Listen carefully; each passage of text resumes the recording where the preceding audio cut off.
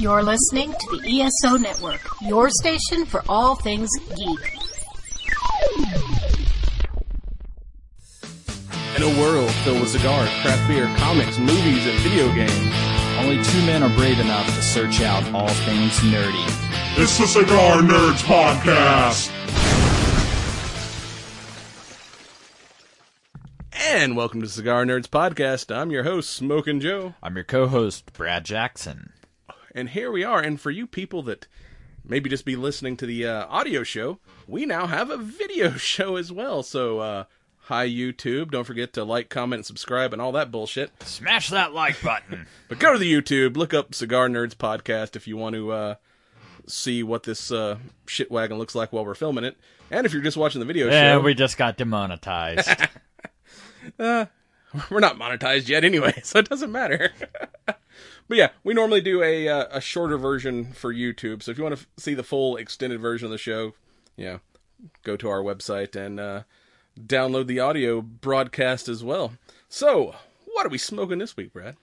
This week we had the CAO Arcana Firewalker. Yes, remember, I guess about a year ago, we talked about the first of the Arcana series of cigars, the Mortal Coil, and this is the kind of the sequel to that. I mean, this definitely, off the gate, seems to be a much bigger, bolder cigar than I remember the Immortal Coil being.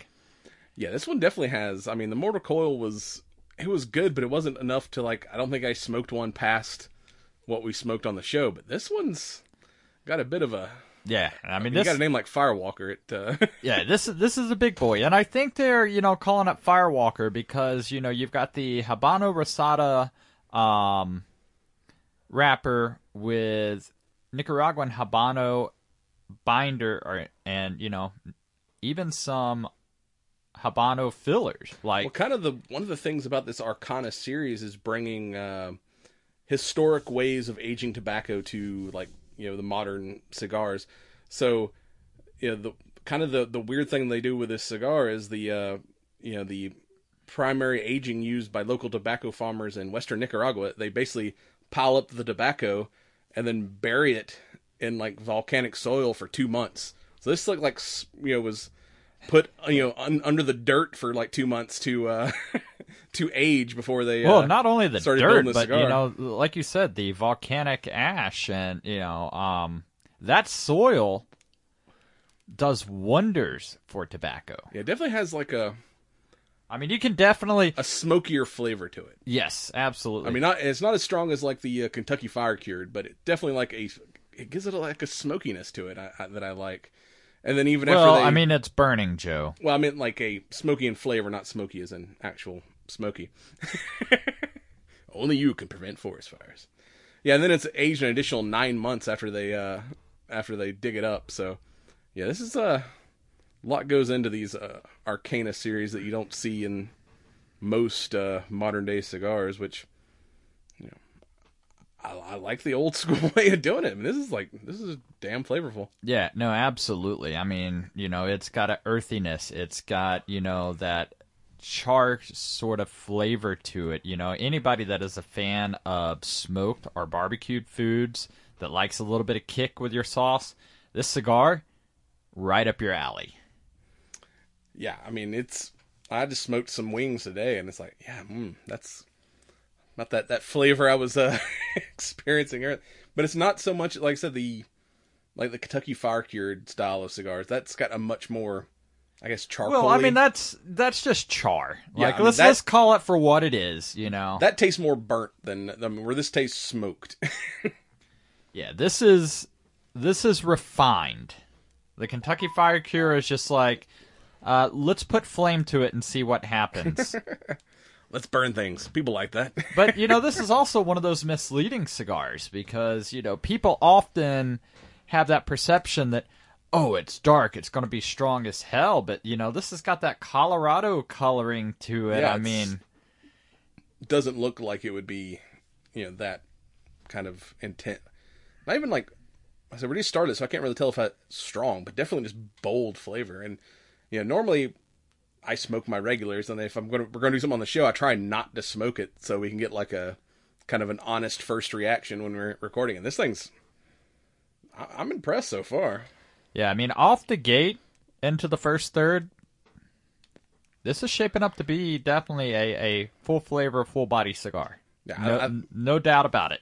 I mean, I'm liking this one more than the Mortal Coil was good, but it wasn't one that I went back to. I mean, the price point on these are $12, $13. So I'm like, it wasn't one that like made into my everyday rotation. It was good, but it wasn't one that like, oh damn, I gotta have that again. This one though, I will probably have more of. Well, and I gotta say, just the artwork of the box looks awesome. Yeah, they do like a good, like I said, I like that kind of red and back, but they do like special. I know for these special cigars, to the goth in me. Yes, exactly. That's what I was thinking. Is like if you're a Vampire the Masquerade cosplayer or whatever. I mean, it kind of fits your aesthetic. So this week, for those watching at home, you can see the lightsaber and the Baby Yoda on the table. We're going to talk about books. We're doing this is the What the hell's a Baby Yoda? fucking Grogu, whatever, the little bastard, green bastard there. But it's kind of like the mechanic says. That's a stupid name. I'm not going to call you that.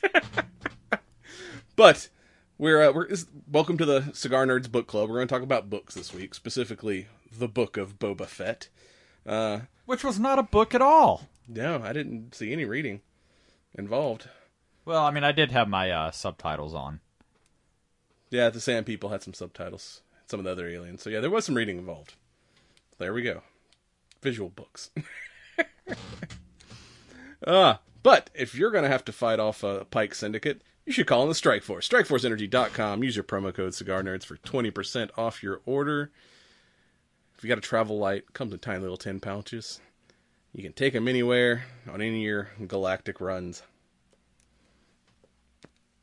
Damn, it's a good cigar. But with that, we'll be right back.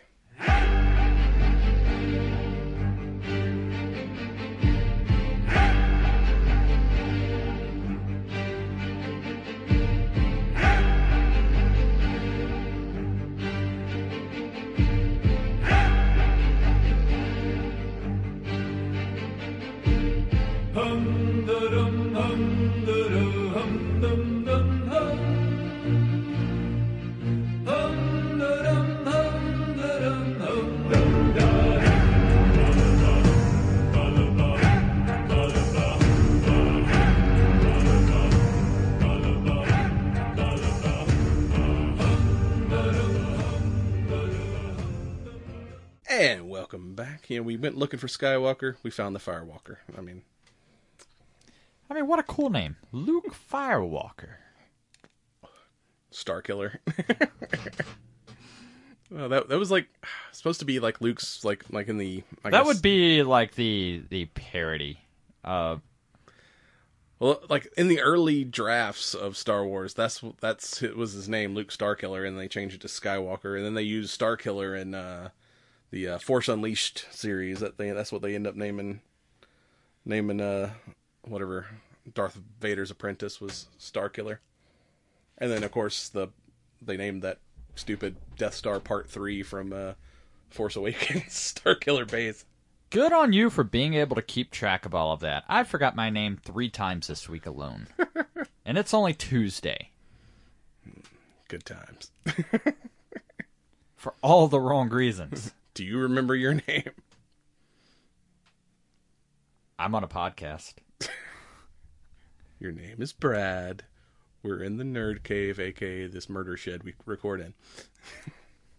Oh, the Murder Shed. I got it now. Great. Yeah, you may want to take off that giant band, because it's the only dangerous of these Arcanas. They got a big-ass band, and those things will, I thought that was there to enhance the flavor of the cigar.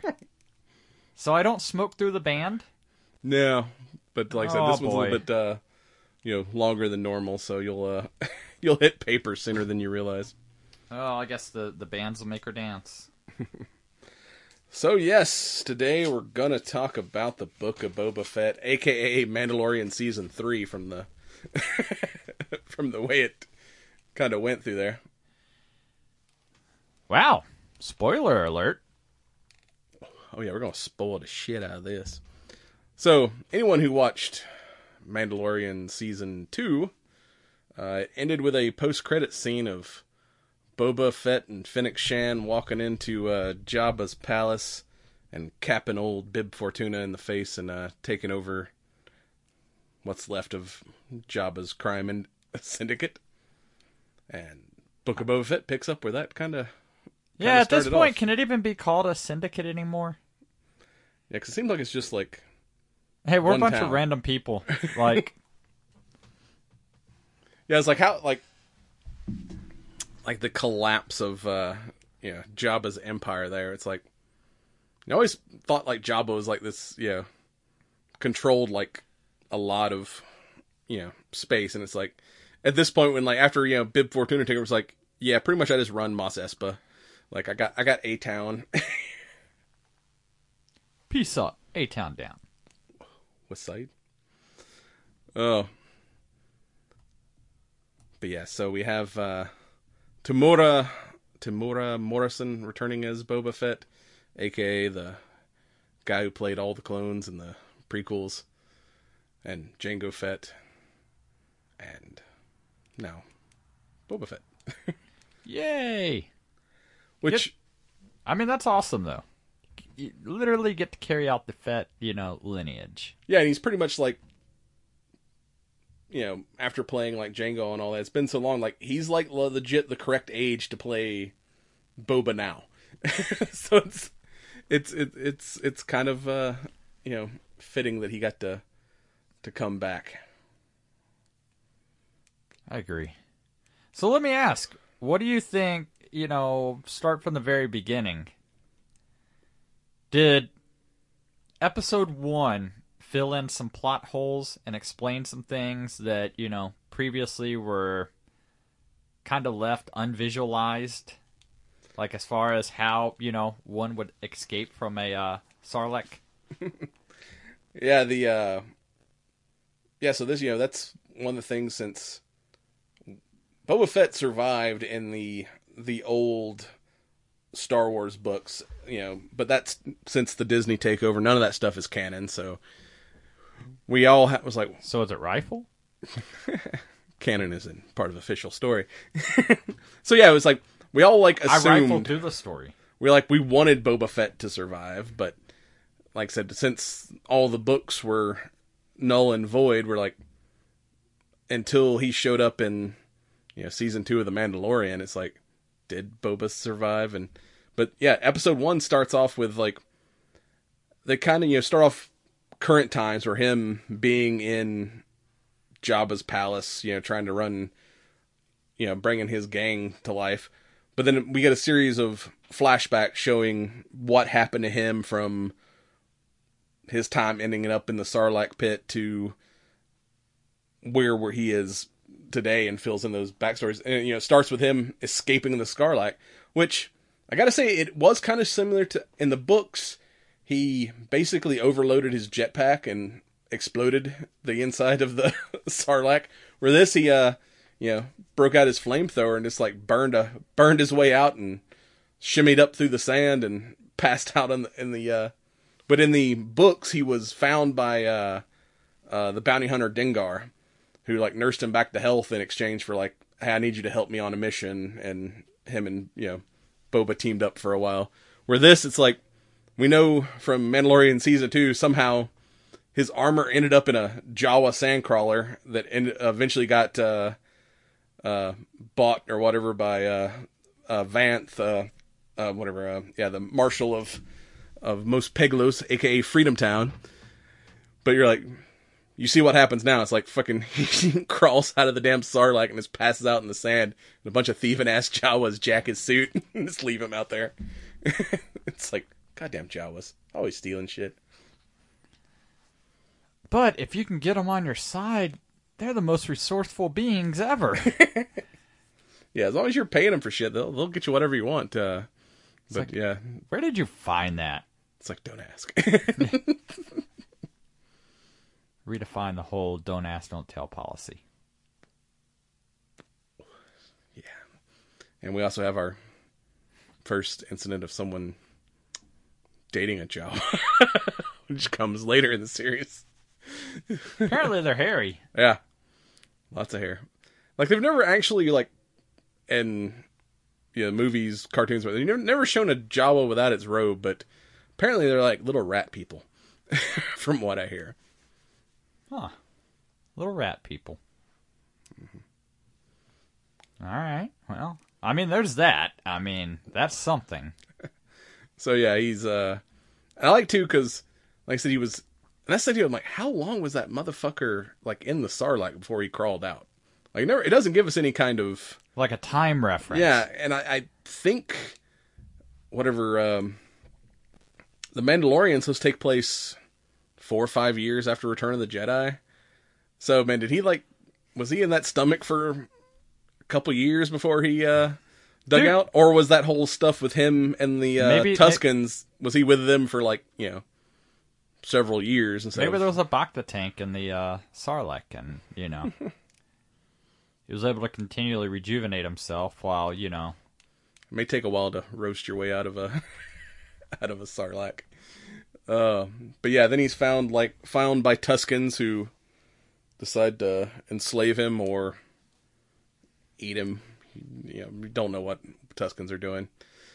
But I tell you, one thing was kind of cool. Tuskens are doing Tusken things, and that's all they're... just chill. I do like this, too, because it gave us more... kind of backstory on the Tuskens. I mean, just this one tribe, but always in the movies and the books, they've just been like kind of random savages, but it gave them more. Yeah, no, more I mean, character. this was actually like watching a cultural documentary, on the Tuskens, I mean, you just get, so much more in depth with, basically their, culture and society. And I thought it was kind of cool, where, I always just figure, they're brutal savages, but I guess if you've got the will and the strength to fight, you can earn their respect. Yeah. It kind of reminds me of, like, we've always made the comment that the Mandalorians, especially, kind of looks like a Western. Like, this very much looked like, some of the old Westerns where, the white man ends up getting adopted by an Indian tribe or something. And it had that, like, old school Western of the cowboy gaining the respect of the natives and kind of being an honorary part of the You have things I can learn, stuff. And I have things I can teach. Dances with Sarlaccs. And they, there was no cornucopia. But yeah, I said these first first 4 episodes, the flashbacks I thought were better than the actual things happening. Yeah, that was kind of the thing the for show. Me is, especially episode 1 and 2, I'm like, I want to see more action. But at the same time, I'm like, oh, the flashbacks are great, but then we cut back to present time, and it's like, I just want more from the series. Yeah. I think that's the thing, too, is I think they kind of screwed themselves a little bit because his, like, introduction and Mandalorian, when he just shows up and just fucks up all those, like, yeah, like it stormtroopers, starts, like, at a 10. Yeah. And then, like, now it's like, it's kind of a slow burn for these first couple episodes. I mean, we get action eventually, but yeah, it's like, he was such, like, larger than life and badass when he first shows up in The Mandalorian, and then he, like, doesn't do a whole lot these first couple of episodes. I mean, and even then, like, when it is time for the badassery, like, there's the moments, but I never got that larger-than-life sense. Because, there's always a foe, or, he's in some sort of a, peril. And for me, it in a way brought, a more humanized approach to the character, I guess. Yeah, they try to turn him into, like, The Sopranos. Where, yeah, essentially it's, you're now king, this is your kingdom, you've got to figure out how to rule. And do you do that with an iron fist, or do you do that by, trying to help everybody so everybody, in turn will, be grateful and help you? Yeah, and it's like, he has that conversation with Fennec Shan when they first go to, like, all right, let's go out on our first patrol and talk to the my new subjects or whatnot. And she's like, I can go deal with these people myself. And he's like, no, Jabba ruled out of fear. I tend to rule out of respect. And she's like, I get that, but just so you know, push comes to shove. Fear is easier. But I like they really kind of make him, even though he's like the new crime boss, he like legitimately wants to like help the people of Mos Espa, and like it's like he spent so much time as that solo bounty hunter, like not depending on anybody, just a gun for hire. And then he shows up and he's like, I want to be a boss now, but then, and you kind of don't understand that until you get through these flashbacks where he's like, no, I want a tribe of my own. Like this is not about being the crime boss and making a shitload of money. It's about kind of building a family in my own way. Cause like, I'm tired of risking my life for dumbasses. Like if I'm going to risk my life, I'd rather it be for my own benefit. And like, I also, can't do this alone and need, trusted people around me. Yeah, absolutely. And I later on, talking about the Tuscans, I think that's really, got that sense of tribe and community, and working toward, a common goal for the collective community. I also thought it was kind of funny when you first see him, his flight suit that's under his armor from being in the Sarlacc is bleached completely white. So he's in this like white jumpsuit. Well, if you know anything about like the history of Star Wars, the original prototype for Boba Fett, he was going to be a kind of like an elite stormtrooper. So like his original armor is all white. And they decided to not like go that direction. Well, obviously, and then painted because, him up, to what we know him now. He'd be a pretty shitty bounty hunter because he'd never hit anything. Yeah, he was supposed to be like Stormtrooper Special Forces was like Lucas's original plan, and then they decided like, nah, let's not do that. But I still want to use this cool armor character we made, so they painted him up, made him a bounty hunter. So yeah, his original suit was all white. So when him showing up in like the white jumpsuit, I'm like, all right, that's kind of a throwback to the the OG, the origins, if you will. Yeah, but him first like adapting to being with the Tuscans, like when the kid takes him out to like hunt whatever watermelons, whatever the black melon. Yeah, the black melon. It's like their way they get water and stuff. He accidentally digs up like a 4-armed fucking Goro from Mortal Kombat, and then fucking decapitate, chokes him out with a chain like Leia doing Jabba, and then brings the kid back safe and like lets him take all the credit. So the kid, you can't understand Tuscan language, but the kid's like, talking all this shit like, yeah, I'm a soldier now. I killed this beast and stuff. And the chief just walks over to Boba Fett and like hands him a melon. He's like, yeah, I know you're letting the kid, gain some respect, but like, yeah, I know who really killed this beast. Or do you? Bum bum bum. But yeah, like the kind of modern times of this episode, he goes to the Mos Espas to check it out. His that funny running joke is like, "Oh, I didn't hear you show up. Like, where's your litter?" And he's like, "I'm a man. I'll walk on my own 2 feet. I'm not a fat hut that's gonna get carried around everywhere." Which I didn't see. Why didn't he just like fly his ship, like land that ship in the middle of town and be like, "Here's my litter." Or we didn't have the budget for Slave One running around, except for a couple episodes.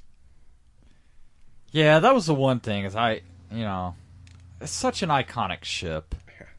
Like, but I get it. You can't always give your fans too much of what they want. And that's the other thing too.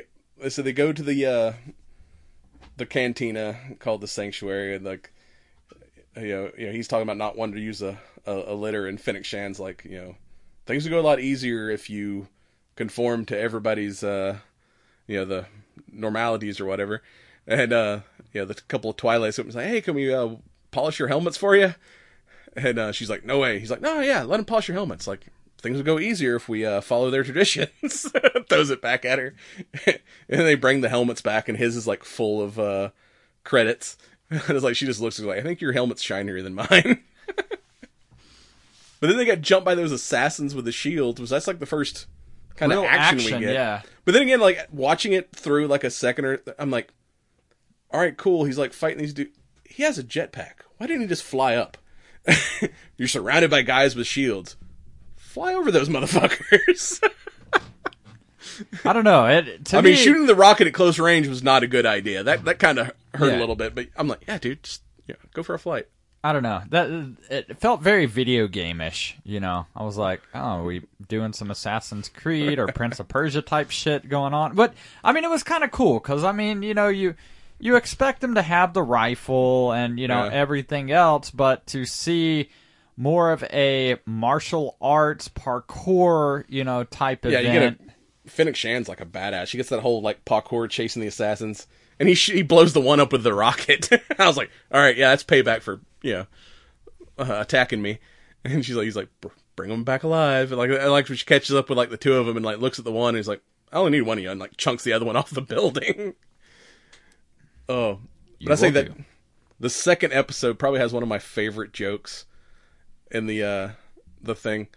That too, to back it up a second, like we get that first scene of everyone coming to the palace to pay tribute to the new daimyo, and you get that slimy freaking assistant of the mayor, and I'm like, they have done a perfect job of depicting a politician. Yes. Like every time that slimy bastard's on screen, I'm just like, politicians. Even in a galaxy far away, they're still douchebags. They don't change, do they? All politicians are cunts. That and the did you notice the mayor's name? I don't think I paid that. It was Mayor Mock Shies. So if you say it fast, it's Mayor McCheese. Mayor Mock Cheese. Like that has to be like a freaking, that has to be on. Favreau had to like write that joke on purpose. Is like, yeah, we got to go see Mayor Mock Cheese. Mac and cheese.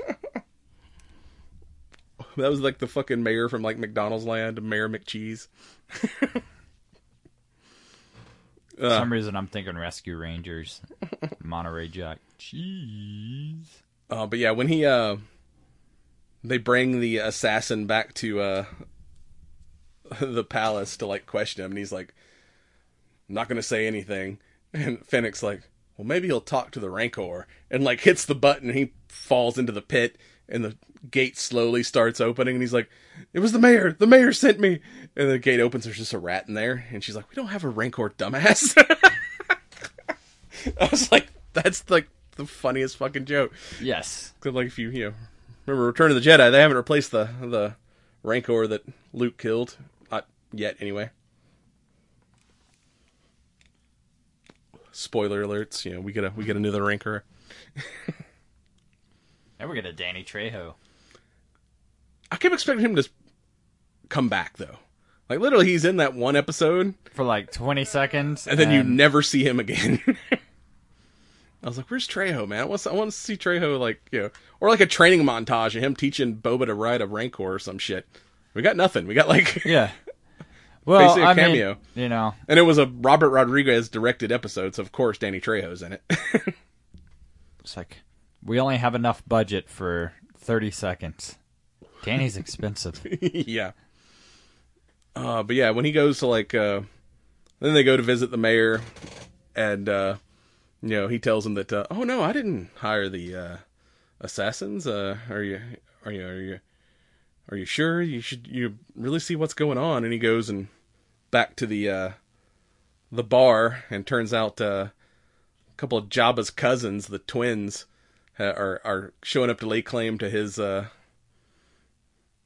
place. And that's like the most bad. When he just like walks out of the bar, and they're on their like big leader with Black Korestan, the Wookiee bounty hunter / gladiator. That motherfucker is badass. I mean, he looks like way bigger than Chewbacca, and like his like electrified brass knuckles he has. That's one badass character. I definitely want to see him return in the future. I definitely wanted to see more of his arc. Absolutely. Yeah, and he like just I don't know, just something about, like the coloring and everything else. I'm like, yeah, you're badass. And just like Jabba, like just or not Jabba, Boba, just like talking shit to the Hutts, like just like if y'all want to do something, today's a good day to die. But and it's funny too, like the male, I guess, of the Hutts reminds me very much of like these old movies of like the Southern Gentleman, where he's like using a rat to like wipe sweat off his brow. He's like he like pulls his rat out like he's gonna eat it, but he just like uses it to like pat his face. Oh, good lord, I'm getting the vapors. I was like, that's funny as shit. He's like wiping his face with a fucking rat. I don't know. I mean, bring me my sweat rat. Rat or rag? Same thing. Give me my sweat rat. I mean, I could understand if it was like a Pomeranian or something. That's like a mop. A rat? I don't know how absorbent a rat is. Maybe he has more than one rat. He just kind of like just switches them out. I'll have to get another pet rat, see how it works at absorbing sweat. You'd be like, dude, why is your face scratched up? No, try to use my sweat rat. Oh god, that reminds me of it. Tell you once we're off the mic, there's a great scene from Peacemaker with a unfortunate raccoon incident. But yeah, and of course the flashbacks, we get more of Fett becoming part of the tribe, where now that he's kind of gained their respect by saving the kid, he sees the tribe get attacked by a Pike's spice train, and he's like, these motherfuckers like shoot at you all the time, and they're like, yeah, pretty much. And he's like, I could stop that if you want me to. And he like ventures off on his own and goes to like fucks up this biker gang and like steals all their bikes and brings them back, and he's like, my gift to you. And they all start trying to like break him. He's like, no. Like, what did you think about the design of the bikes? Did you get... I got very much 50s era or the... Yeah, not the bikes from the... that he steals for the Tuscans, but the bikes from his gang later on. Yeah, very much like 50s, like 50s hot rod or like lowrider. Yeah. Like just the crazy ass colors and shit. Like those were... I didn't expect that design. No. I don't know what I was anticipating, but that wasn't it. Yeah, like the things he stole from the biker gang looked more like the traditional speeder bikes we're used to in Star Wars, where those things were like, those are fucking fancy. It's like the Nikto gang he stole them from very much looked like the old style bikers where they got kind of leather jackets and stuff, where this is like the more kind of the 60s, like younger generation, like flashier bikers. Almost like lowrider culture. So you're a but, greaser. like bikers. I guess. No, greasers still like wore like leather and shit. Like these are, I guess, the more European style bikers, I guess. I mean, they all had English accents, so it kind of makes sense. Like the crotch rocket or cafe bikers. Cafe bikers. Yeah, it's like the kind of English style. They'd basically more racing than cruising style bikes. Yeah, they definitely had a unique style that didn't kind of fit in with Tatooine. Yeah, no, they definitely stood out, and I mean, I'm not gonna say I hated it or anything. I was just like, that seems out of place. Yeah, when he had him using them for like intelligence and stuff and like following people, I'm like, y'all a little flashy for surveillance work. I mean, they were cool at all. They they kicked some ass, but yeah, then like... at the same time, like maybe that goes into that whole hiding in plain sight. Like, oh, this person's too flashy to be, private eye. Definitely not going to be some kind of spy. And that was too like you get, his first kind of whatever other businessman comes to him is like, these unruly youths are stealing my water. And then he goes to investigate, and they're like, well, yeah, of course we stole his water because he's charging us like a month's wages for a week's worth of water. And he's like, there's no jobs, there's no food. And he's like, well, if you want to work, then come work for me. Y'all seem like, resourceful individuals. Come, I'll give you a job.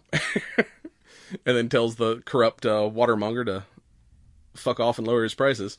This is my town, bitch. I need a town. Oh. But yeah, that whole thing of him teaching the training montage of him teaching the Tuscans to ride speeder bikes is kind of hilarious.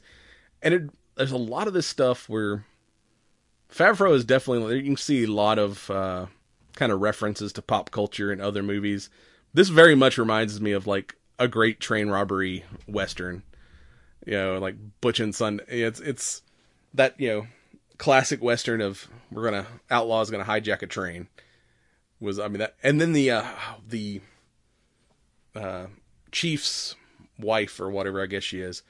She's a bad bitch. I mean, when she gets on the train and just starts, dude, bodies flying out the windows and shit. I'm like, you're a bad motherfucker. I don't know. Although I did feel bad for the one Tuscan that, had to practice the jumping from, speed. Yeah. He's like, we gotta like, jump off and land on the train, and that dude just kept falling. And one time he landed on it, he's like, I'm on it. Oh, nope, falling off. Oh, yeah, them learning to ride was kind of hilarious. And then, of course, after they, take the train and tell the Pikes, like, this land belongs to the Tuscan. Y'all gonna have to pay toll if you want to come through. They send officially adopt Fett into the tribe and like give him a lizard, and he's just like, thank you, I will treasure this lizard. And then it crawls up his nose and he starts tripping balls and goes on a fucking vision ayahuasca quest. Yes.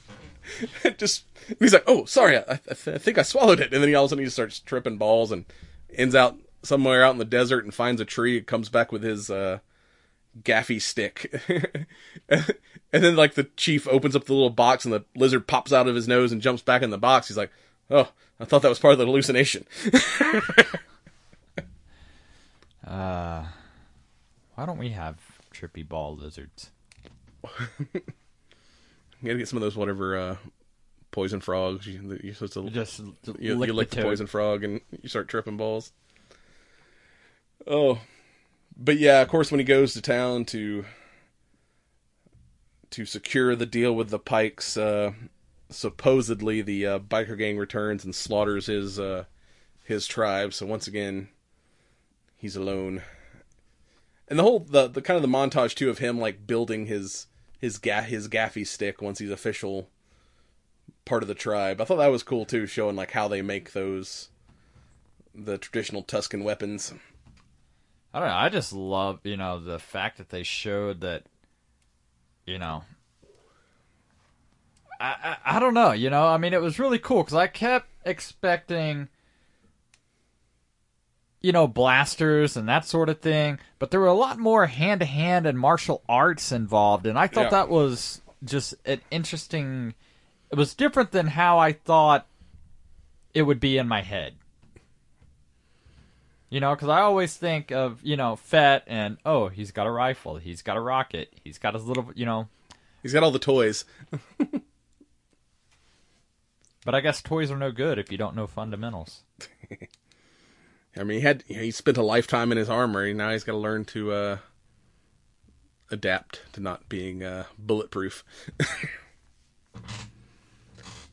And then the next episode we get the end of the flashbacks that kind of show how him and Fennec Shan teamed up. Because remember in The Mandalorian, she got gut shot and left for dead in the desert. And of course, Fett finds her and takes her into town and gets her modified by basically the guy who who modifies people with droid parts and saves her life. And then when she wakes up, he's like, "Hey, I need some help getting my ship back from Bib Fortuna. If you help me do that, your debt is paid." Yeah, like I'm not gonna you don't owe me your life. I'm not. And that them breaking into Jabba's former palace to I like the droids in the kitchen. One with all the friggin' butcher knives trying to fight him. And then they're like, "Oh, we heard a noise, must be the rat." And you get this little freaking tuning fork droid comes in there. It's apparently the rat catcher. And them running around trying to catch that little bastard before he sets off the alarm. And this is when he gets him and he's like, "Do you know who I am? I am Boba Fett." And the guy's like, "Oh shit," and just turns himself off. Yes. It's like, fuck this. I'm out. I didn't even know that was an option for droids. The droids just "Oh, it's a bad situation. Power down." Yeah, I don't want to feel this. I'm gonna power down. Oh, and then once he gets his ship back, she's like, "So what's next?" And he's just like, "Well, you did what I asked of you. You're free." And she's like, "Well, I don't know. I got nothing else to do. Let me tag along for the ride. Let's see what's You've piqued my interest, Mr. Fett. Let me see what else you got going." He's like, "Well, I got a few debts to pay." So then he fucking blows up that whole biker gang, death from above. And then he's like, "All right, I got one more person I owe," and goes to the freaking Sarlacc and goes trying to find his armor. And the thing wakes up and starts trying to eat the ship. And Finnick drops that whatever seismic bomb that you saw from episode 2 into the Sarlacc and finally blows the fucker up. And he's like, "Don't touch my buttons." Even though you just saved our asses. Then of course the armor's not down there because it got jacked by Jawas. How did the Jawas manage to not get eaten? Well, they didn't go in there. They just found Fett after he crawled out of the Sarlacc. They just didn't get close enough to end up in the pit. What is the radius? How far away from the pit? Is it like a trapdoor spider? As long as you don't, Yeah, as long as you don't end up in the hole, you're good. Because it says that, they said in whatever Return of the Jedi that it, takes thousands of years to digest something. So it probably doesn't have to eat that much. It probably just hangs out and just waits for something to fall into his pit. Probably doesn't have to eat very much. He was fed up with several stormtroopers and shit in the to Return of the Jedi, so he's good. Probably has indigestion from Fett burning a hole in his stomach to get out, but oh, that was a spicy one. Yeah, I think I ate a jalapeno popper. But yeah, then him and Finnick have that conversation where he's like, "I want to build a tribe." She's like, "I'm tired of we both have risked our lives for idiots, and I'm tired of having idiots almost get me killed. I want to be the one in charge." And she's like, "Well, I don't want to work for people." He's like, "No, you're going to be my partner. I will pledge my life to keeping you safe. If you do the same, we're going to share this equally. You're not going to be my employee. You're going to be my partner." And she's like, "All right, sounds pretty good." Yeah, then you found out that the when he tries to get assassinated again by Black K, and they all have to fight him off and end up holding him in the Sarlacc pit, and the twins show up and they're like, "Hey, yeah, we're leaving. So this we brought you this Rancor as a peace offering because we found out that dirty mayor promised the planet to the Pike Syndicate, and we don't want to fuck with the Pike Syndicate, so we're out. We suggest you should do the same." And then he frees he's like, "Well, here's your assassin back," and they're like, "Keep him. That's our gift to you." And he's just like, "It was just business. No hard feelings. Go about your bit." But he's like, from one old bounty hunter to another, don't work for assholes. And he's like, "Yep, I get that." True enough. I love later on when he's in the bar getting drunk and he sees the slavers, and he finally just snaps and grabs, about to rip one of them's head off. And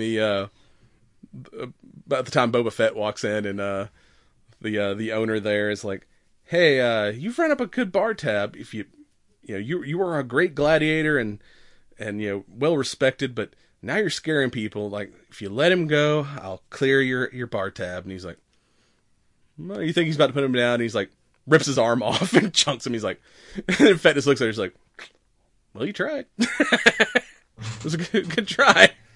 And then he's like, hey, big guy, you want a job? I could use some muscle. Some muscle. Oh, yeah, because that was a cool dynamic. Is it wasn't always about the muscles. Sometimes it was about having the brains. Yeah, and people you could like his original plan. Like, I'm going to rule with respect, and he started acquiring people that he gives us respect, and we're going to give him respect, and it's that whole do unto others as you would have them do unto you. And then we get 2 episodes that Boba Fett's barely in his own series. Yeah, that was a different twist. Like, honestly, I was watching, and it switched, and I'm like, did I just click on The Mandalorian? Yeah. Because I knew that was coming at the end of episode 4 when they find out that the Pikes are coming for him, and he tells the other crime families, like, hey, we could make a lot of money here, but I will deal with the Pikes as long as y'all promise to stay neutral and not betray me. And they're like, all right, this sounds like some business we can do. And then Fennec's like, well, we need she's like, how much credits you got? And she's like, oh, I got plenty of credits. What I don't have is enough muscle. She's like, well, you can always buy muscle if you know where to look. And then the theme music changes to the Mandalorian theme. I'm like, oh shit, I know who she's gonna hire. And in that next episode, you just see him walk into the slaughterhouse pretty much, and it's like, oh yeah, he's back, baby. But he's no good with that lightsaber. I mean, it's a dark sword, I mean, yeah. Ends up cutting his own leg. He goes to get in the elevator. He's got a severed head in a bag, and the other guy in the elevator just looking at him like, oh shit, what have I what have I walked into? And of course he finds the armor and the last surviving of his kind of group of Mandos, and they fight for the sword. He ends up keeping it, but she's like, hey, did you ever take your helmet off? And he's like, yeah, I took my helmet off. Well, you're no longer Mandalorian. Peace out. And he's like, cool. I know a bunch of other Mandalorians that don't give a fuck about the whole helmet thing, so I'm going to go hang out with those guys. And then him, it's so kind of depressing, because, his ship got blown up in the last episode, and he's forced to take, commercial travel to get to Tatooine. I love where it shows, and, no weapons are permitted on the ship, but weapons are my religion. Shit, I can relate to that, bro. Yeah. It's like, well, I can ask my supervisor and put you... He's like, fine, fuck it. And, this the whole, him, unloading all the weapons into, the case. It's the droid is like, holy shit, how much weapons you carrying, bro? Enough. I mean, he still has a flamethrower on his arm, so they didn't really get all his weapons. But yeah, that him having to take a commercial flight, and then gets back to his old friend, the mechanic, and he's like, "Where's the? You said you had a new or a new ship for me." He's like, "No, I said I had a replacement. I had your ship. It's not." And it's an old N1 starfighter from episode 1, one of those old Naboo starfighters. And I swear, the rest of this episode, I got a real Fast and the Furious vibe. Oh, yeah, absolutely. Because, they just go through, start talking about, ship components and upgrades and, And they're building this, and it's like the montage of them building, a hot rod, a racer in, the first Fast and the Furious movie. And the thing even has, something that looks like an engine sticking up out of the out of the hood. I mean, they basically just built this, fucking hot rod, and I'm like, and then he goes on the test flight, and he's running through Beggar's Canyon doing all, and he's like, I don't know, it seems awfully shaky, and she's like, you're used to flying a gunship, that's a starfighter, fly it like a starfighter. And he's like, okay, and it's floors it, and he's like, oh yeah, now it's it's smooth, and goes, and then of course gets pulled over by the cops. Like, and it's the same X-wing pilot from that you ran into in The Mandalorian. Like they pull him over and he's like, where's your identifier? He's like, I just got this ship. I'll go back and have it installed. This was just a test flight. And he's like, hey, you sound familiar. Did you used to fly this ship? We had a report of a ship like that blowing up a Imperial base on this other planet. You mind coming back to the station, just answering a few questions? And he's like, let me hit this nitrous button because we're playing Fast and the Furious, and it just takes off. But he didn't engage his hyperdrive. Blah blah blah. Like, yeah, do you want to do the paperwork on this, or should we just? Yeah. We saw nothing. I don't want to do the paperwork. Did you ever encounter anything like that in your past life? No, I never ran into anybody with nitrous. Not a whole lot of street racers out here in the country. Steam engines. Oh, but then we also got the kind of the return of Grogu too.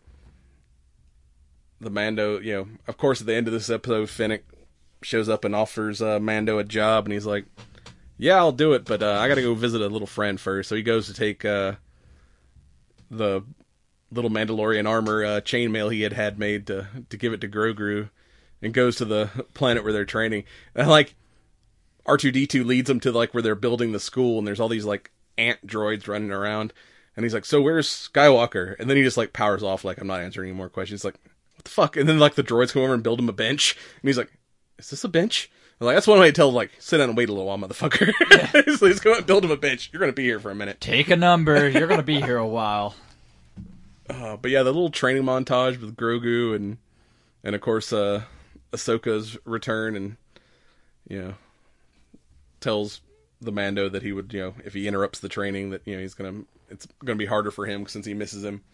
But the whole, like, him and Luke trying to meditate, and he, like, sees a frog, and then, like, force lifts the frog and is about to eat it when, like, Luke opens up. It's like, really, dude? Like, I've got a whole field of frogs. It's like, here, let me show you what you can really do with the Force if you learn. And, like, bloop, like there's all the frogs. And then him, like, trying to, like, teach him to, like, force jump and stuff. And he's just kind of, like, hops.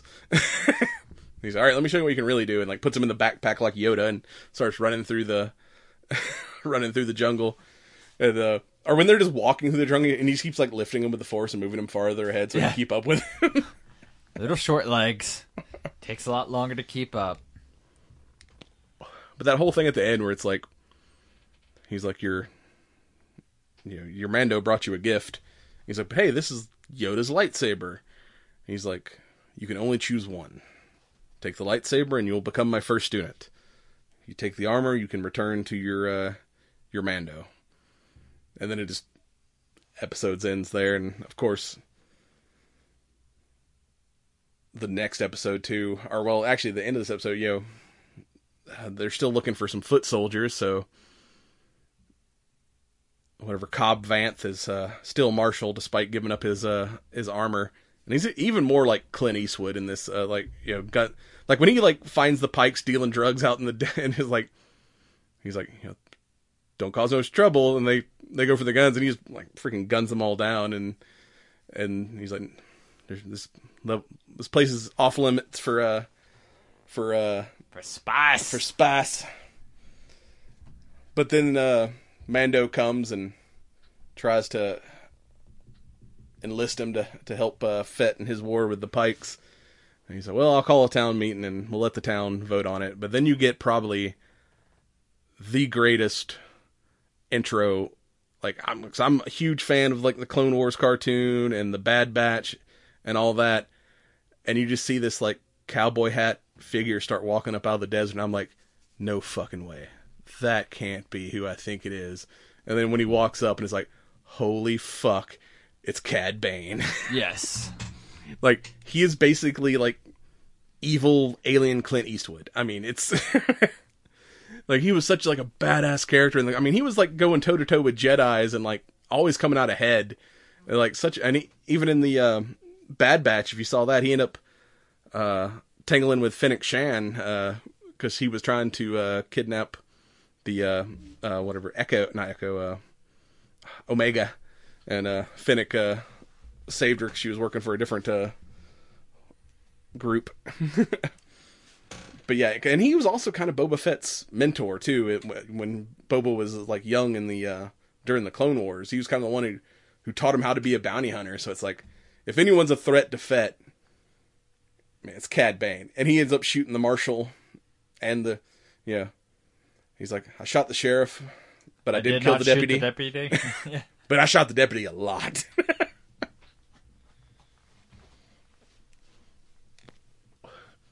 And that brings us to the final episode, where we finally got like all the action that we had been wanting. Yeah, absolutely. I mean, this was a hell of a, wrap up as far as the action and everything was concerned. And this one is the most Western to me. Like, you're not as big of a John Wayne fan as I am, but this whole episode reminded me heavily of Rio Bravo or El Dorado. Like, in both those movies, John Wayne ends up having to like hold up in the jail while the town is pretty much surrounded by bad guys. And him and his like few loyal deputies are held up in the jail defending it. Well, in this one, it's just the blown up sanctuary bar that the Pikes decided to nuke to start the war. And then, of course, all his guys are scattered around Mos Espas watching the different crime family zones. When it turns out they all turn on him, and it's just him, Mando, and Finnick, and then the dirtbag mayor's assistants that they've kept. And I like that. He's like, well, we need to cut the head off the snake. Let's take care of like command and control. So Finnick, you go take care of like the bosses, and we'll try to hold out here long enough to hopefully the Freedom Town people come to help us. And they find out, Cad Bane comes up and he's like, oh yeah, by the way, it wasn't that biker gang that trying to like goad him into a fight. It wasn't the biker gang that killed your family. It was the Pikes. And like, Fett almost like, he's like, Finnick's like, no, don't. We fight on our terms. Don't do it. And like talks him out of it. And then they, when she leaves and it's just him and the Mando, and it's like, he's like, well, I guess, and they don't, Cad also tells him that there's no help coming, that he's killed the marshal. And he just looks at Mando and he's like, well, I guess you'll be leaving then, huh? He's like, no, I made you a deal. I'm going to be here till we both fall. He's like, cause that's the way. He's like, you believe all that, bullshit? He's like, I do. And he's good. Like, he's like, well, then I guess we'll both die in the name of honor.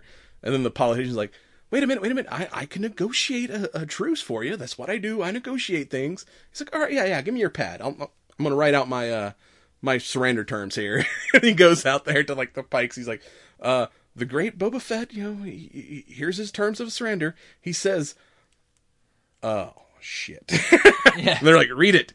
Well, maybe. He's like, they're reading. He's like, he says, if you don't surrender and leave now, the oceans of Tatooine will once again be filled with your blood. It's like, oh fuck. Yeah, absolutely. And then him and Mando come flying out of the skies with their jetpacks and just starts gunning motherfuckers down. I'm like, hell yeah. But even they start to get overrun, and then the town people like you don't shoot the sheriff like that.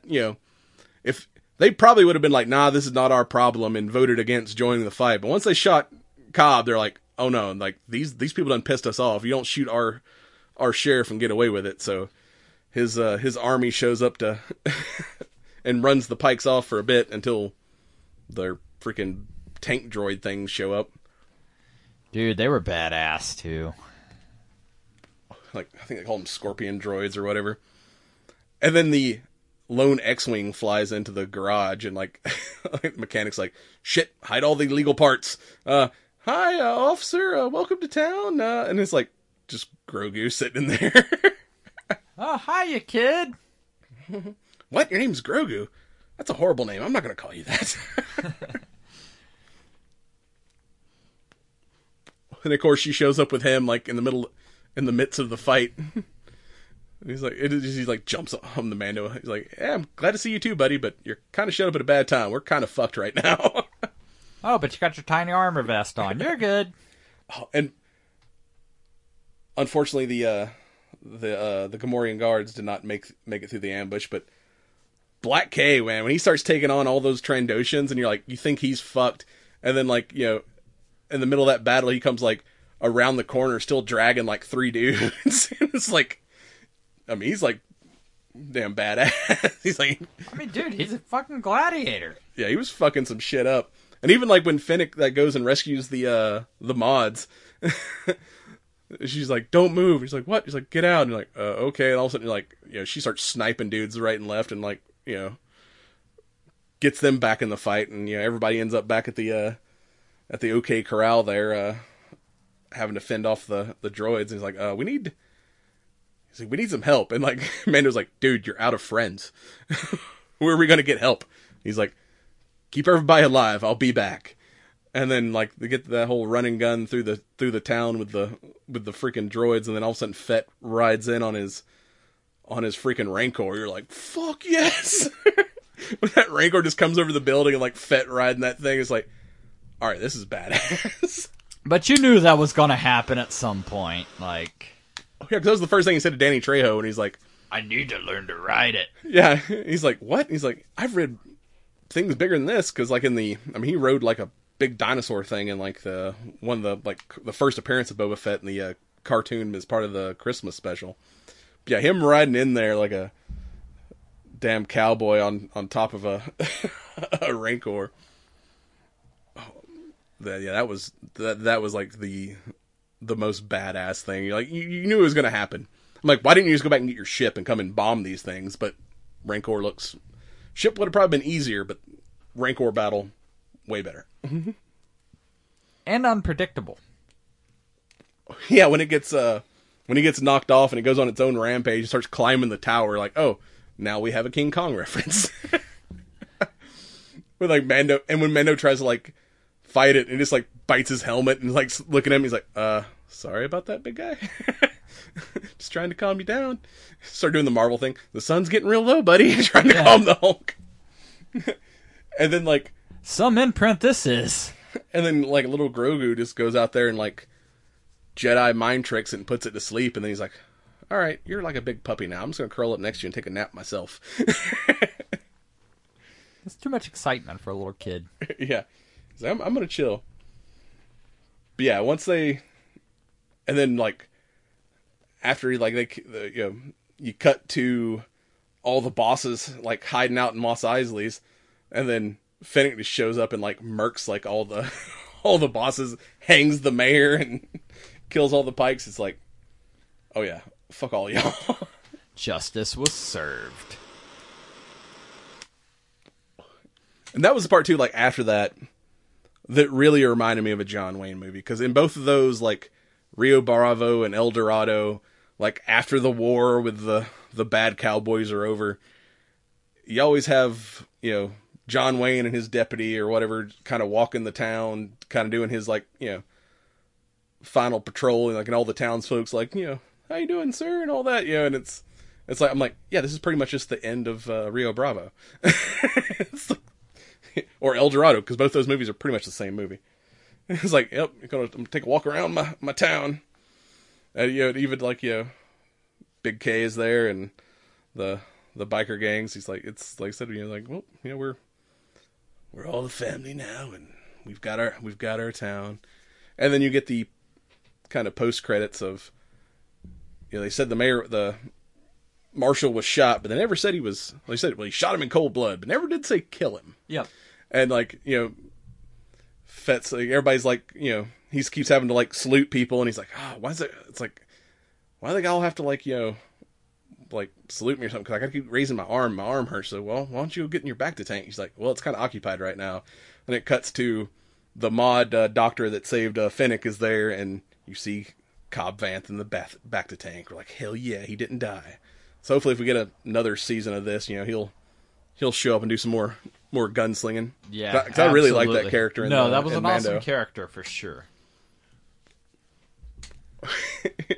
And I love the when you see Mando and Grogu flying away, and he's in the little bubble cockpit thing with the with the gear shifter from the Razor Crest that he gave, and he's like tapping on the glass. He's like, "Nope, we're not gonna do it." And he's like, just taps on the glass. He's like, "No more." And he's like, "Come on!" He's like, "I want to go fast." No, come on, I want to go fast. No, I won't go fast. He's like, "Fine, last time." And like, it's the freaking nitrous button. It takes off. I'm like, that's badass. Yeah, that's why, kids in the backseat cause accidents. But remember, accidents in the backseat cause kids. True. Ooh. So, as we kind of wrap this up, any highlights we've not discussed that, do you think this is a one and done for the Book of Fett, or are some of those characters going to show up in like Mandalorian or some of these other series? Oh yeah, we got coming out? I definitely think, we've already had the crossover. I think the crossover will continue. Will it continue in the entirety of the Book of Fett? I'm not sure. I don't know. Yeah, I really think they wrapped up. I mean, they didn't leave any big cliffhangers or anything else, but they introduced some really cool, characters that maybe we'll get some spin-off series or something else. And that's one of the things that I like about these platforms, developing these shows and series the way they are, is it opens the door for, many characters that you talked about through the books. As somebody that has not read all of the books or as familiar with the books as you are, like, it's like, these are people that I want to see, in action. Yeah. That I want to learn more about, and we didn't even talk about the final showdown between Cad Bane and Boba Fett. That was badass. I mean, when he just like finally struggling, like outgunning him, and it turns into like you said, a fist fight, and he finally he's like, you're going soft in your old age. He's like, yeah, we all do eventually. He's like, why are you trying to be like the savior? You're a killer. And at the end, he's like, see, I knew you were a killer. And he finally like grabs his freaking gaffy stick and like fucks him up, finally puts him down. It's like, oh yeah, that was like the most badass like duel. Yes. But yeah, they kind of wrap this up nicely. So I don't know if we'll have a season 2 of Book of Boba Fett, but we may see these characters again show up in The Mandalorian, or I think the Obi-Wan series starts probably I think in May, and then we also have an Ahsoka series coming out at some point. So probably not the last we've seen of these characters, but this may be the one and done season for the Book of Boba Fett. Because I know we're supposed to be getting back to the Mandalorian, fairly soon. So what do you think of this cigar? Dude, it's been a phenomenal smoke. Yeah, it's definitely like kept my attention this whole time. It's not, I don't know, I still wouldn't call it like strong, but yet the flavor has definitely been there throughout. I mean, it's definitely a bold smoke. mean, it takes, dude, I smoked some pretty bold cigars, and it took about the halfway point for it to sort of numb my taste buds. Yeah, this is definitely a cigar I am enjoying. One will definitely have another one of these. It'd be good. But with that, let's wrapping up the Book of Boba Fett and get back to light speed, and we'll be right back. Kuzimo Sespa in my DeLorean. War's over, I'm a piece of Mandalorian. The story is Stomp Star Wars historians. Deep in debate, but they play at Ben against. Rom Renegade, show to penetrate. First and second defense, I won't hesitate. Gotta jump it through and Darth the guy that delegates. Got something against Skywalker, someone he really hates. I don't give a fuck, I'm after Solo. For all I carry, could be behind at Yoda's dojo. Gotta make the money, credit's no good. When a Jawa's running shop in your neighborhood. Think you can cook, I got a grappling hook. Let's make this quick, cause I'm really booked. I'm a devious degenerate defender of the devil. Shut down all the trash compactors on the detention level. My backpacks got jets. Well, I'm Boba, the Fett. Well, I bounty hunt for Jabba Hutt to finance my vet. Well, I chill in deep space. A mask is over my face. Well, I deliver the crime, but I still narrow my eyes. Cause my time I don't like to waste. Get down. Hey, Mike, I think I might have the new promo for Earth Station 1 for the spring. Want to hear it? Sure. Celebrating over 12 years of bringing you all things geek, we're the Earth Station 1 podcast. No matter the topic, we have been showing you all sides of geekdom with interviews, reviews, discussions, con reports, and as always, the Geek Seat. Join Mike and Mike weekly at earthstation1.com or wherever fine podcasts are found. That's Earthstation 1. What do you think? Is it okay? That's fine. We'll do better next time.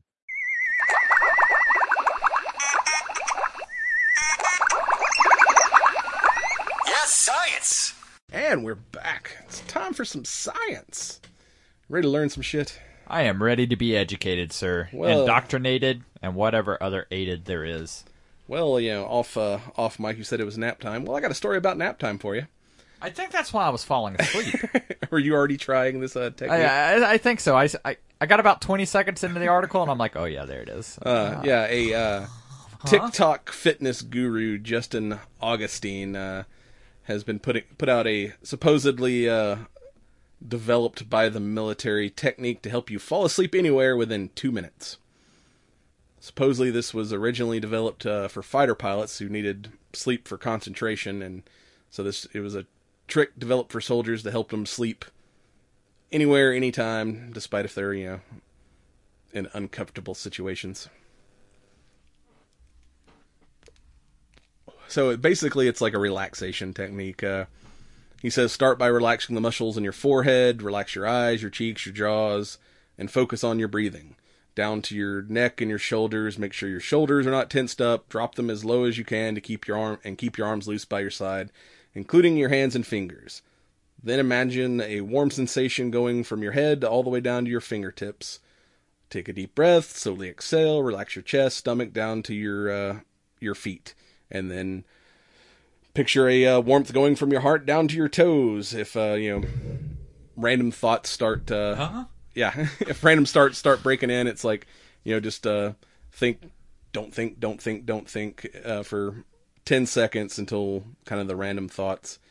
And also kind of picture yourself in a calm, serene area. And see, that would be my problem. Don't think. Okay, I'm thinking about not thinking. Damn it, I'm distracting myself. Apparently the technique comes from a book called Relax and Win, Championship Performance, published back in 1981. And the U.S. Navy Flight School developed a scientific method to fall asleep day or night in any conditions in under 2 minutes. After 6 weeks of practice, 96% of the pilots could fall asleep in 2 minutes or less, even after drinking coffee. Which, now that I've seen this right now, I'm like, I kind of do the same thing myself. If I'm having trouble sleeping, and I got this from I used to read a lot of martial arts books, and I think there was one on ninja meditation I read back in high school, and it was basically picture all the stress in your body as a smoke, kind of what we got going on here, and then just slowly body part by body part visualize that smoke being released and just hollowing out until all the smoke is completely out of your body, and by that time your muscles and everything else have kind of relaxed, and it's easier to drift off to sleep. So apparently I've been doing this without knowing you were doing this. So even though the military supposedly came up with this, are in you the 80s, just trying to justify your sleep habit or lack thereof? I always have trouble sleeping, so maybe I should start doing this again so I don't stay up all, the playing on my phone for an hour until my brain shuts off is my usual technique, but that takes too damn long. I gotta start trying to do this shit again. And in the Skynet news, now Black Hawk helicopters can fly themselves. If you want Terminators, this is how you get Terminators. Of the Black Hawk variety. Well, I mean, those are those hunter-killer droids you see in this only makes sense because, this is setting society up for its epic boss battle. Because you can't have a boss battle without a helicopter level. Yes, the U.S. Defense Department's Experimental Research Agency, DARPA, announced this week the agency had a UH-60A Black Hawk complete a 30-minute uncrewed flight over U.S. Army installation Fort Campbell in Kentucky. They had another anonymous flight conducted 2 days later at that camp. So yeah, basically they're kind of integrating, I guess, drone technology into current aircraft. A system called Aircrew Labor in Cockpit Automation System, alias, basically can fly the plane by itself. Although, in the first test flights they had human pilots there just in case anything went wrong, but now the helicopter can fly completely uncrewed with little to no human involvement. That's pretty wild. Yeah, it's the uninhabited Black Hawk navigates at typical speed and altitude through a simulated cityscape, avoiding imaginary buildings while en route and replanning routes in real time if anything comes up. I mean, no word of this thing can launch missiles or fire guns on its own, but it can fly on its own. I mean, if a pilot gets injured or something, or like I said, kind of the benefit of this is, pilots need rest and whatnot, where with these automated systems, you can fly missions 24 hours a day, whether you have pilots ready to go or not, or even just, say you're a pilot running a bunch of missions. If the helicopter can fly itself there to the, zone, I mean, it would give the pilots a chance to rest on the way to mission and maybe take over once it's time to run the actual mission on site, and then, kind of zone out on the way back to base and kind of frees them up where they're not having to work the whole time. Yeah, absolutely. I mean, something to say, hey, my batteries are charged, I feel fresh, like, I'm ready to carry out the task at hand. I mean, if Tesla cars can drive themselves, why not Blackhawks? And other... My Tesla identifies as a Blackhawk. I identify as an A10 Warthog. Brr. And other robot news, U.S. trials autonomous robot dogs to patrol southern border. So yeah, Why does it look like a boombox? It looks like a boombox with legs. Yes, Ghost Robotics robot dog has now joined the Border Patrol. And basically these things are patrolling areas of the border that are kind of inhospitable, desert, high mountains, stuff like that, where, the heat and remoteness is not best for human patrol officers. These dogs can kind of patrol those areas as a kind of a mobile observation platform and report any kind of criminal activity. So you have less human resources having to secure our borders. You got these dogs that can call in suspicious activity. But if they just call it in, then, well, I mean, I guess at that point you can fly in or, ATV in or whatever, you know where you're going at that point. I mean, they can also be, like, not only outfitted with, surveillance technology, but, I mean, hell, these things could probably carry water and supplies, so if you, in a rescue situation where you got some people crossing the border and get trapped out in the desert, because people die all the time trying to sneak into the country, this dog could just don't do bring that. them needed supplies until they can be picked up by Border Patrol agents. And of course, people are complaining about this, but AOC says it's a bad idea. She says it's a bad idea. I'm like, this is probably a pretty good idea. Did we just get political? Of course not. Okay. I mean, I'm totally against the robot dogs, not because of the whole Border Patrol thing, but because these are the future of Terminators. The autonomous Black Hawk will be able to drop the dogs off, and then the robot dogs will chase and kill us all. It's like the dog can get to the places the helicopter can't. Damn it. At least from the looks of the kind of the models they're using, these don't have the creepy robot head, like hand thing that the Boston Dynamic dogs have, so at least it can't bite you yet. But also, this is the same model of dog. We talked about the mobile sniper platform where they strapped a sniper rifle on one of these robot dogs. Yeah, it's the same company. So, no word yet if these patrol dogs are going to be armed, But the company has made armed dogs in the past, so yeah, Terminators. Definitely Terminators. And finally, if robots weren't a kick in the nuts, apparently you can die from getting kicked in the nuts. You know, I just watched Jackass 4 last week, and a lot of dudes getting hit in the nuts in those shows. And maybe they were just concentrated on the right, or the left testicle, not the right.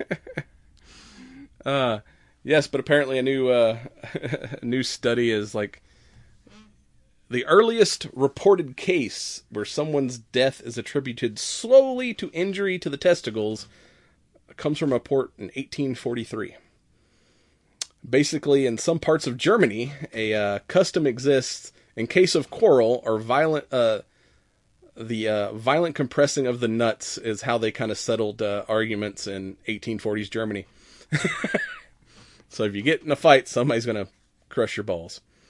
Apparently, they had a case of sudden death from injury to the testicles, where after getting his nuts hit, dude collapsed and died a few minutes later. Unfortunately, since it's from the 1843, there's not a whole lot of information on this thing, but according to the journal Urological Clinics of North America, external genital trauma is uncommon and rarely life-threatening, but warrants prompt evaluation for proper management. Adding that injuries can cause devastating long-term physical, psychological, and functionality consequences. But yes, while it is rare, cases of nut death are documented. In one case, an 18-year-old injured his testicles while riding his bike. 2 months after the incident, he experienced severe pain in his scrotum as well as a fever, and doctors reported that he eventually died of systematic inflammatory response syndrome, which is basically when you're injured, your body over-exaggerates its defense response. So is that almost like shock then? I guess. And there was another report in the International Journal of Medical Toxicology and Forensics Medicine, where a man who was hit in the testicles by a car, which, how did... Was it a Matchbox car? I don't know. It just says he was hit in the nuts by a car. That's either small car or huge nuts. I'm like, how is that the only thing that got hit? But he, died of his injuries, and when they autopsied him, they could not find any other injuries to the body that would cause death, except for he had like a bad hematoma in his nut area. So, which, I guess is internal bleeding. So yeah, it's like, that was the only thing that they could find wrong with him in the autopsy was severe nut punch. Huh. So protect the boys, and if they get hit, you should... One Punch Man. You should probably get that checked out, and definitely don't involve yourself in recreating anything from the movie Jackass. That's your PSA announcement from the Cigar Nerds. So that's all I got for you this week. We'll be right back with some news. And now it's time for all things nerdy in Nerd News. And welcome to Nerd News. Yeah, news. And in this rendition of news, we're going to talk about future things. Like madness and multiverses. Woohoo! I like multiversal madness. Strange. So let's talk about Doctor Strange and the multiverse of madness. Yeah, our next introduction to the MCU coming out in what, May? Yeah, it'll be May 6th, 2022. I gotta say, dude, like, I don't know. Multiverses just really fuck with my head for some reason. It's almost too much to process. Oh, and there's so many, like, people trying to analyze these trailers going, is that so-and-so? And like, I even saw one that, like, there's a scene where, like, I guess there's shattering glass, and the glass is showing different multiverses. Someone's like, that one blurry image, I think that's Deadpool. And then you see Doctor Strange getting, I guess, arrested, going in through some kind of, like, magical tribunal, and you hear a voice, and it sounds a whole lot like Patrick Stewart, and it's like, everyone's like, oh shit, is Professor X in this? I mean, we've been talking about how do we get the X-Men into, all the current Marvel. This is absolutely the way to do it, because it's such a clusterfuck. Literally anything could happen. Yeah. And even if they, like I said, ever since Loki kind of broke free the multiverse there in his series, pretty much anything. And there's also rumors going around that there was a group called the Illuminati in the Marvel Universe, which was like Professor X, Iron Man, and a couple other dudes were like this kind of council of heroes that, ran a lot of shit. And it's like, Patrick Stewart being there as Professor X makes total sense if they're actually bringing the Illuminati into this. Illuminati confirmed. We're going to start folding our dollar bills. Look at all the Illuminati symbols on our currencies. Tell me it's not by design. I feel like we should be wearing tinfoil hats or something. That got very, conspiracy theorist. Maybe we do, a conspiracy episode. We just wear tinfoil hats the whole time. There is no conspiracy. We just make folks believe that there is a conspiracy afoot. Yeah, we invent a fake conspiracy and do an episode on it. See how many people, buy into it. We can't start a cult. I have too much to manage a cult, and I don't like people all that much. I already live out in the woods. Then fine. You can start a cult, Joe. Woohoo! Let's talk a little bit about horror films. Horror films? Yeah, Oh, horror. I thought you said horror films. I don't know. I mean, I guess they kind of go hand in hand. I don't, But, I mean, Netflix just did their Texas Chainsaw Massacre series, and I know you haven't seen it yet. Most folks probably haven't seen it. May not care to see it. Probably, because that one got, no advertising. I didn't hear about the trailer until, a month before Well, I mean, it was going to be a theatric thing, but, dude, I would feel like if I'm going to pay the money to go to a theater, I want to be there, 2 or 2.5 hours. I don't want to be there for an hour and 20 minutes. I mean, that kind of used to be 90 minutes used to be, the standard for movies, and then shit just kept getting longer and longer. Yeah. But, let's talk about the Halloween franchise. Because we both liked Halloween Kills. Yeah. What if the first one was? The second one was... It was okay, but... Yeah, we had, like I said, Jamie Lee Curtis was barely in the second one. So it was the first one, was really good. The second one... Maybe I'm trying to remember the first one, and... I think it was was it Halloween Return? Fuck, I can't remember what the very first of the new Halloween movies were, but I think Halloween Kills was the second one. And that one was okay, but it wasn't great. It wasn't as good as the first. Well, I digress that, apparently John Carpenter says that could be the end of the franchise. But I'm wondering how much money it made. Yeah. Because, if things make money, they tend to not let them die, even if they should. And even him saying that, it may be the end of his franchise. That doesn't say they're not going to do a fucking reboot in another couple years. I don't understand,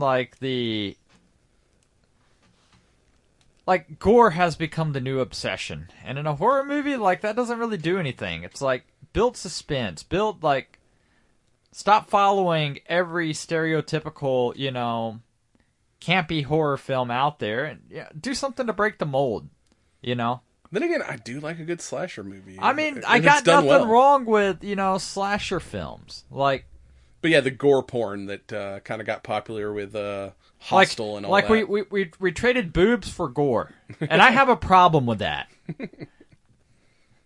Demand more boobs in my slasher films, I guess. Fair enough. That's all I got. But I don't know, dude. I still want to see the last Scream movie that came out. I kind of missed that one. Hell, I think it's still in theaters. I don't know if I always like the Scream movies, but yeah. I Yeah, never got a no, chance to see Scream's that one. always been epic. As well as Scary Movie. You want to get evil? You want to Sure. talk about metal? Yeah. I'm a fan of metal. Studio 666. That We did not start a music studio, by the way. It is a film starring Dave Grohl of the Foo Fighters. With Playing all the Foo Fighters. the Foo Fighters. Yes. But yes, we got a new Red Band trailer. And, dude, it looks over the top, just batshit crazy. Yes, it looks hilarious. It kind of reminds me a little bit of that, what's that movie we watched about the Finnish metal band? Deathgasm or whatever it was. I think so. Where it was like a band writes a song that accidentally like unleashes a demon. Where at this point it's like the Foo Fighters got writer's block and trying to write their next great album, so they rent this haunted house in the Hollywood Hills that turns out to be legit haunted, and Dave Grohl gets possessed by a demon from the looks of it and tries to kill the band. I mean, that's just a lead singer's ego. Yeah. I mean, let's just call that for what it is. But yeah, I mean, it does look absolutely, crazy and like it's going to be a riot. I like horror. I like metal. And two together, we don't have to I mean, wait it's gonna be very good. long because No, it's February coming out- 25th is the release date. Yeah, I mean, as we're recording, this comes out in like 2 days from the recording. Well, Stranger Things, season 5. Well, season 4 is about to come out, but Yeah, they've but apparently it's been renewed for a 5th season. they're saying that's going to be the last of it, and supposedly this 4th season coming up is going to be the longest season yet. They're breaking it up into 2 parts. Part 1 is coming out mid-May. I don't remember the exact date, and then the second half will come out in July.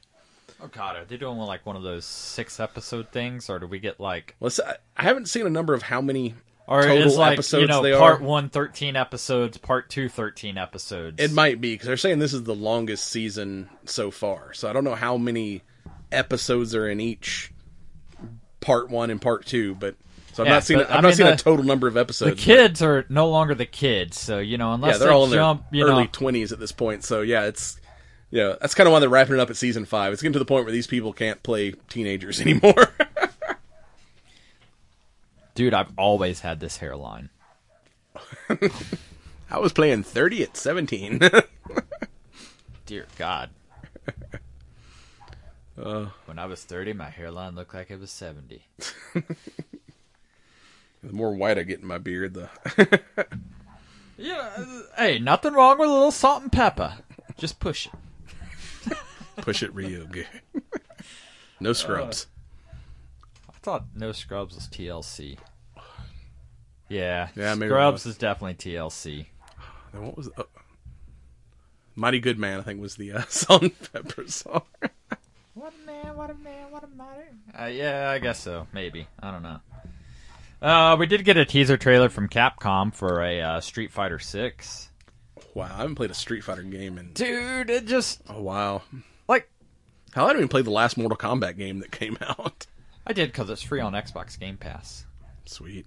If you haven't already and you enjoy video games, I know it will take forever for you to download games, but Xbox Game Pass is like just a monthly fee, and you basically get everything in the Xbox catalog. And I've got the Xbox app on this computer, so I don't have to have an Xbox to Correct. play that. That's I finished my last game I was playing, so I don't have a new game. yeah. Game currently. Pass is basically the Xbox library on PC, but because it's Microsoft, people that have Xbox consoles and stuff, if they're on your friends, like you can still cross-play and stuff together. I mean, I got an Xbox controller for this laptop, so I may have to look that up, because I finished playing my Star Wars game, so I need a new game. I haven't played anything yet. I don't remember, like I got a promo, but you also get the EA catalog, and with the EA catalog is all of your Star Wars games. Ooh. Because I've heard that whatever remastered version of Knights of the Old Republic is supposed to look pretty sweet. Yes. So I don't even know if that's out yet, but I remember seeing the trailer for it, and it looked badass. I'm just saying, you need to put your video card through its pacer since, Yeah, I finished whatever X-Wing, so yeah, it's time to find a new game to play. But yeah, apparently Street Fighter 6 is coming. We don't have a whole lot of details, but it is Street Fighter. And I don't know if the trailer is depicting gameplay or not, but it just looks crazy. Like, to me, I still go back and play Sega Street Fighter. Remember the old Capcom versus Marvel game? Yes. Where it was a mixture of the Street Fighter and, like, Marvel characters? I used to love the shit out of that game. That's what I'm saying. Berserker Barrage! Yes. So, yeah, fans of the Street Fighter franchise, keep your antennae up.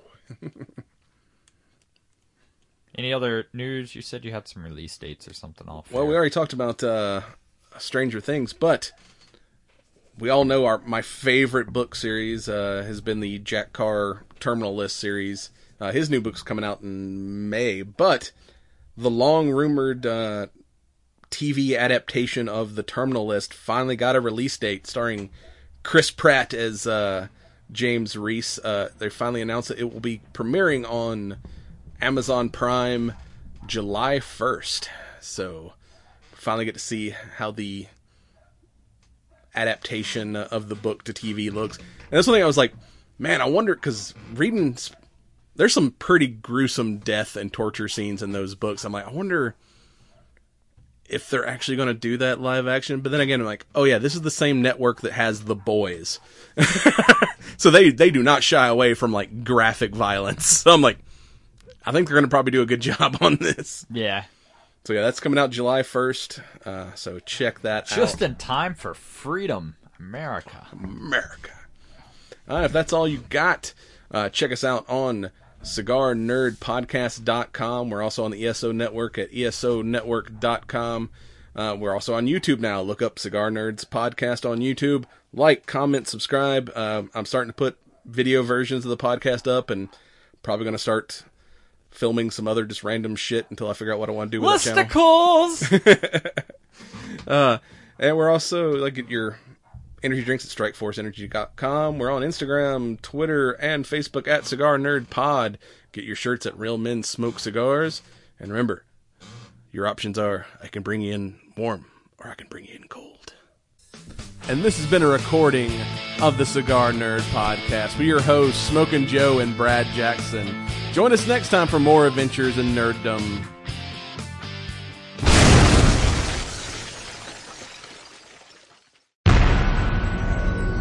This has been a broadcast of the ESO Network. Be part of the crew and help support our shows by donating to our ESO Patreon or by shopping at the TeePublic store, which can all be found at www.esonetwork.com. The ESO Network, your station for all things geek.